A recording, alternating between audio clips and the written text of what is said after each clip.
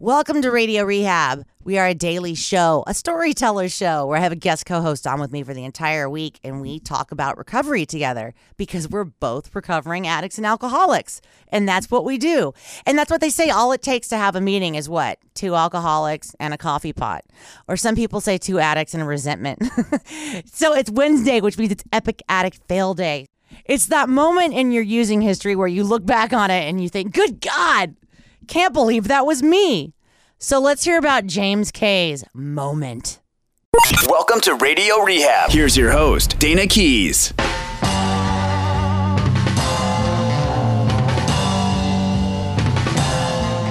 Welcome back to Radio Rehab. I'm joined in studio with producer Shar and my guest co-host for the week, James K. Today's episode is about Epic Addict Fail because it's Wednesday. So Epic Addict Fail is like a lowlight or a crazy story or just something that's relatable to people so that they know that they are not the worst person in the world. You know what I mean? Like something that qualifies you as an addict. Of course, these have to be addiction related. You know what I mean? And I know some people are like, they don't want to talk about it, and I have to maybe share something awful I did. Because Charlene's like, so far, I've never heard anyone say anything that's worse than the shit I've heard from you, because I've done some stuff. Right. But I mean, it's not like trying to out bad somebody. It's just so people can relate, because, there's people who listen to the show who can't get to meetings, and I'm so happy to be here to support them, or, we can be their meeting. And this is where they would get to hear somebody talking about stuff. You and I have said this many, many times before, but if you're new to the show and it's the first time you're listening, we're not trying to glorify it. Not at all. That's always the thing. It's like exactly what Dana said. We're not trying to, one-up each other or anything like that. If anything, I always say that if a guest is uncomfortable about telling a story, I was like, Dana can make something and make you not feel embarrassed anymore. Yeah. It's a way for people. We do Epic Addict Fail because it's a way for people to know that they're not alone. That our guests, co-hosts that come in, and Dana, who exactly, I've heard the worst stories I've ever heard or have come out of Dana's. We have so many that I don't know when we're ever going to be done telling them. And that's always the point of Epic Addict Fail. I don't ever want. We don't ever want anybody to think that we're like, oh, let's glorify the old days. That's not it. Yeah, because I would never trade what I have now to go back there for anything. I mean, these stories are things that I've had to become, they're shameful to me, and it releases the shame to share them, I think. Right. So, Do you have any stories to tell us? Yeah, that's what I was, do you want them X-rated or? Sure, give me an X-rated one. Why not? Oh, my goodness. Well, I've been a musician my whole life, so that pretty much qualifies me as a par for the course drug addict. Okay, here's a good story. So my band that's actually playing at this event that we're doing, Jammin' for Unity, on the 18th is a band that we just reunited after 17 years. Oh, my God. So we were a band back then, and we were kicking ass back then. And we had a lot of fun. We did a lot of drugs. And I think my buddy Jeff, who's the guitar player, says, if you remember what we did back then, you probably weren't with us. Yeah. Right? Because I can hardly remember anything from back then. It's crazy. I've got pictures of stuff, and I'm like, man, I see it, but I don't remember it. Right? On the picture. We got a picture of us on our website that shows us in downtown San Francisco, I guess on the back of a flatbed truck doing some, festival or something. Uh-huh. I do not remember a single thing about it. Not a single thing. Was I drunk? I don't know. I wasn't. Oh my God, I can't even I'm remember. The same. Right? Yeah. So here's a good story. So we started doing. I'll go to the hard stuff because I know a lot of people are like, God, this dude's only smoking weed or whatever, right? No, I did a lot of stuff, and meth was just coming out, crystal meth. And oh man, that stuff was great. I mean, I was doing stuff back when they called it chicken scratch and all kinds of weird stuff. Oh my God. There's all kinds of weird names for the stuff, but it wasn't crystal meth. I mean, I have no idea what the hell it was. Battery acid, probably. I don't know. I have no idea, but it was fun, right? At least that's what I thought at the time. So we had a show in Humboldt, and we were from Oakland, and so on a Friday, we started partying, and so we were actually going to go up that night, and so we started doing some stuff on Friday morning, packing up the gear, this and that, packing up the gear. So we're driving, 9 hours or however long it is to get to Humboldt, and we were just freaking lit, and but the show's not till Saturday night.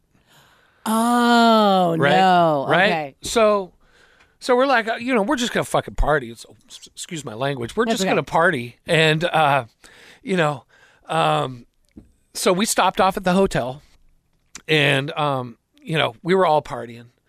And, next day comes around, we're still partying. And, we had this, it was, I don't remember the name of the place. It was some bar out there. And, my buddy Jeff, who's the guitar player, went down there, and he said they were taking care of him. I never left the hotel. I was freaking just right. And but he went down there, and and then we showed up. I guess the night before they got up there and went to the bar the night before, and then they had all these dinner and free beer and all this stuff. So they were, But anyway, I was on a completely different page than they were, and so we play the show Saturday night. The place is jam-packed. Oh, and my buddy Jeff, of course, he was up for 2 or 3 days or whatever. I don't even know at this point. He got called into a radio show to talk about the show that was coming up and everything. He did that. I had no idea. But anyway, so we get started on the show, and it, it was kind of like a blur. But I remember, and I was so dehydrated from doing meth, because you don't drink, you don't eat, you don't do nothing, anything. Right? So I'm sitting there trying, and I'm a drummer, and so I'm sitting there trying to play, our music, and it's not like kickback style music, I'm beating those skins hard, and right. And so my arms and stuff started locking up, I cramping like you wouldn't believe, and I had nothing to drink to try to relax the situation. So right. I remember just like, I felt like I was playing like a freaking robot, like, yeah. I could, and then literally I had to peel my fingers open from the drumsticks in order to get them out. Oh my God. Yeah. And somehow I managed to get through that show. And that was like, oh my God, I was thinking I can never do that again. And so that was one of those moments where I realized I had a problem. And even though that was not my drug of choice, I knew that I had a problem. I had to be really careful with that. And, because music is, you don't want to suck when you play, right? And you don't, I mean, I guess at some point, if you're on a lot of heroin or whatever, you suck, you just don't care. But I've always cared, right? Yeah. I've always cared what people thought. And so that was one of my, big things. And of course, when I got back to the hotel, I started doing more. And then I don't think I slept for 3 days, and we drove home. Yep. Right.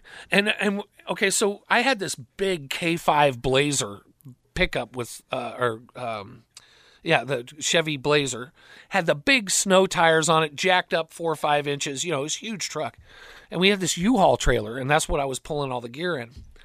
I literally was so loaded that I forgot to latch the safety pin on the trailer. Somehow, and I realized this because when we were unloading the truck, the hitch went straight up in the air as soon as I stood on the back of the trailer. Straight up in the air. No. The thing wasn't even hitched. So we drove for 9 hours, and some miraculous way, the hitch did not come off of the truck. I was like, oh my God, this is amazing. Oh my God. So, but and so these little things, they store, at least they did for me, they store in the back of your mind that, you really got a problem if you're not paying attention. that trailer could have fallen off and killed somebody behind me. Yeah. Or it could have killed us. It could have gotten tangled up in the hitch or whatever. It could have flipped the truck. I have no idea. That's the worst, is when you vaguely remember these things where you could have actually taken somebody else's life. Yeah. Like, I remember waking up. I mean, it's like I must have a ton of angels, because I remember driving home from San Francisco and completely nodding out and going, oh God, well, if I remember thinking, because I was just so fed up, I was like, if this is how I die, this is how I die. But driving home, all the way home, and not remembering how I got there, like something must have driven my car home. Because I was not coherent and completely nodding out, and somehow I made it out of that alive. And yet that was still years before I got sober. Right. You know, like, Oh, yeah. years before I got sober. Yeah. It was like even there's a time I drove my car into a woman's house. That was even years before I got sober. Like, so many things happened that should have been a warning sign, but that my addict alcoholic mind was like, well, I just start learning to drive drunk better. You know what I mean? Like, so yeah, that's what these stories are. I think these stories are really important to help other people, and you know what? They're helpful for us because we don't want to go back there. No, we don't. No. Being around, recovering addicts, and you get to hear their stories. When I got clean, I was going to 3 meetings a day. Yeah. Morning, afternoon, and night. Every chance I could get, I had to do it. Me too. I was doing 2 a day too, like Yeah. not 3, but 'cause Right. I don't like getting up early. I never have, never will. Right. But yeah, I would do like the afternoon and the night meetings because it's like I needed to be there. It was Right. like my pills. It was like medication for me. Yeah, and then doing service Oh, my is God, also yeah. important. You have to get in there, and I was secretary of 4 meetings at one time. Wow. Yeah. I mean, and that was after I swore I was never going to be a secretary, right? Right. I did one, and then somebody was all, well, we need this one. And I was like, okay. And then we need this one, okay. And then I took on the big Fairfield Friday night meeting, which there's like usually 100 or more people there every Friday, right? Right. And here I am. I feel like I'm this little tiny dot in this, which shouldn't really bother me. But, I am a drummer, so I'm in the back, and I don't necessarily have contact with a lot of the people in the audience. Right, so this was a big step for me to actually be there, and you have to read a script, and you have to say everything right, and you can't forget anything, and it was a lot of pressure. I mean, but I did it for 6 months, and I fulfilled my commitments, all of them, and and that was part of my, getting the program, what it can do for you, because a lot of us just don't know what to do at all once we get clean. Yeah. We don't know what to do. I mean, it's like, we spent our lives partying. This was our thing. And all of a sudden there's no more partying. And then It's like, now what? now what? I got to start getting responsible. And that was one of the other things was, I had mentioned in the previous thing is that my ex took care of everything. I had to get a bank account. I had to do all my shopping. I had to do stuff that literally I walk into the store and I'd be there for 5 minutes. I'd turn around and walk out. Oh, I get it. I totally get it. I couldn't do it. I totally get it. Yeah. It's like, and I see people with this hashtag adulting, you Yeah. know, and it's so funny because I get it. Yeah. It was like learning to be you have to learn to be a person all over again. Yeah, really you do. And that's one of the things. I thank God and NA. Yes. Okay. Thank you so much for being here, James, Yeah, by no the problem. way. So we will be back tomorrow with more of James K, and we're going to be talking about sponsorship and the steps. If you would like to email us, it's radiorehab@gotoproductions.com. That's go-to productions.com. Call or text 415-496-9511. Radio.rehab for the blog. And on Instagram, Facebook, and Twitter, it's at Radio Rehab Dana. See you tomorrow. Keep coming back. Sex and drugs and rock and roll is all my brain and body need. Sex and drugs and rock and roll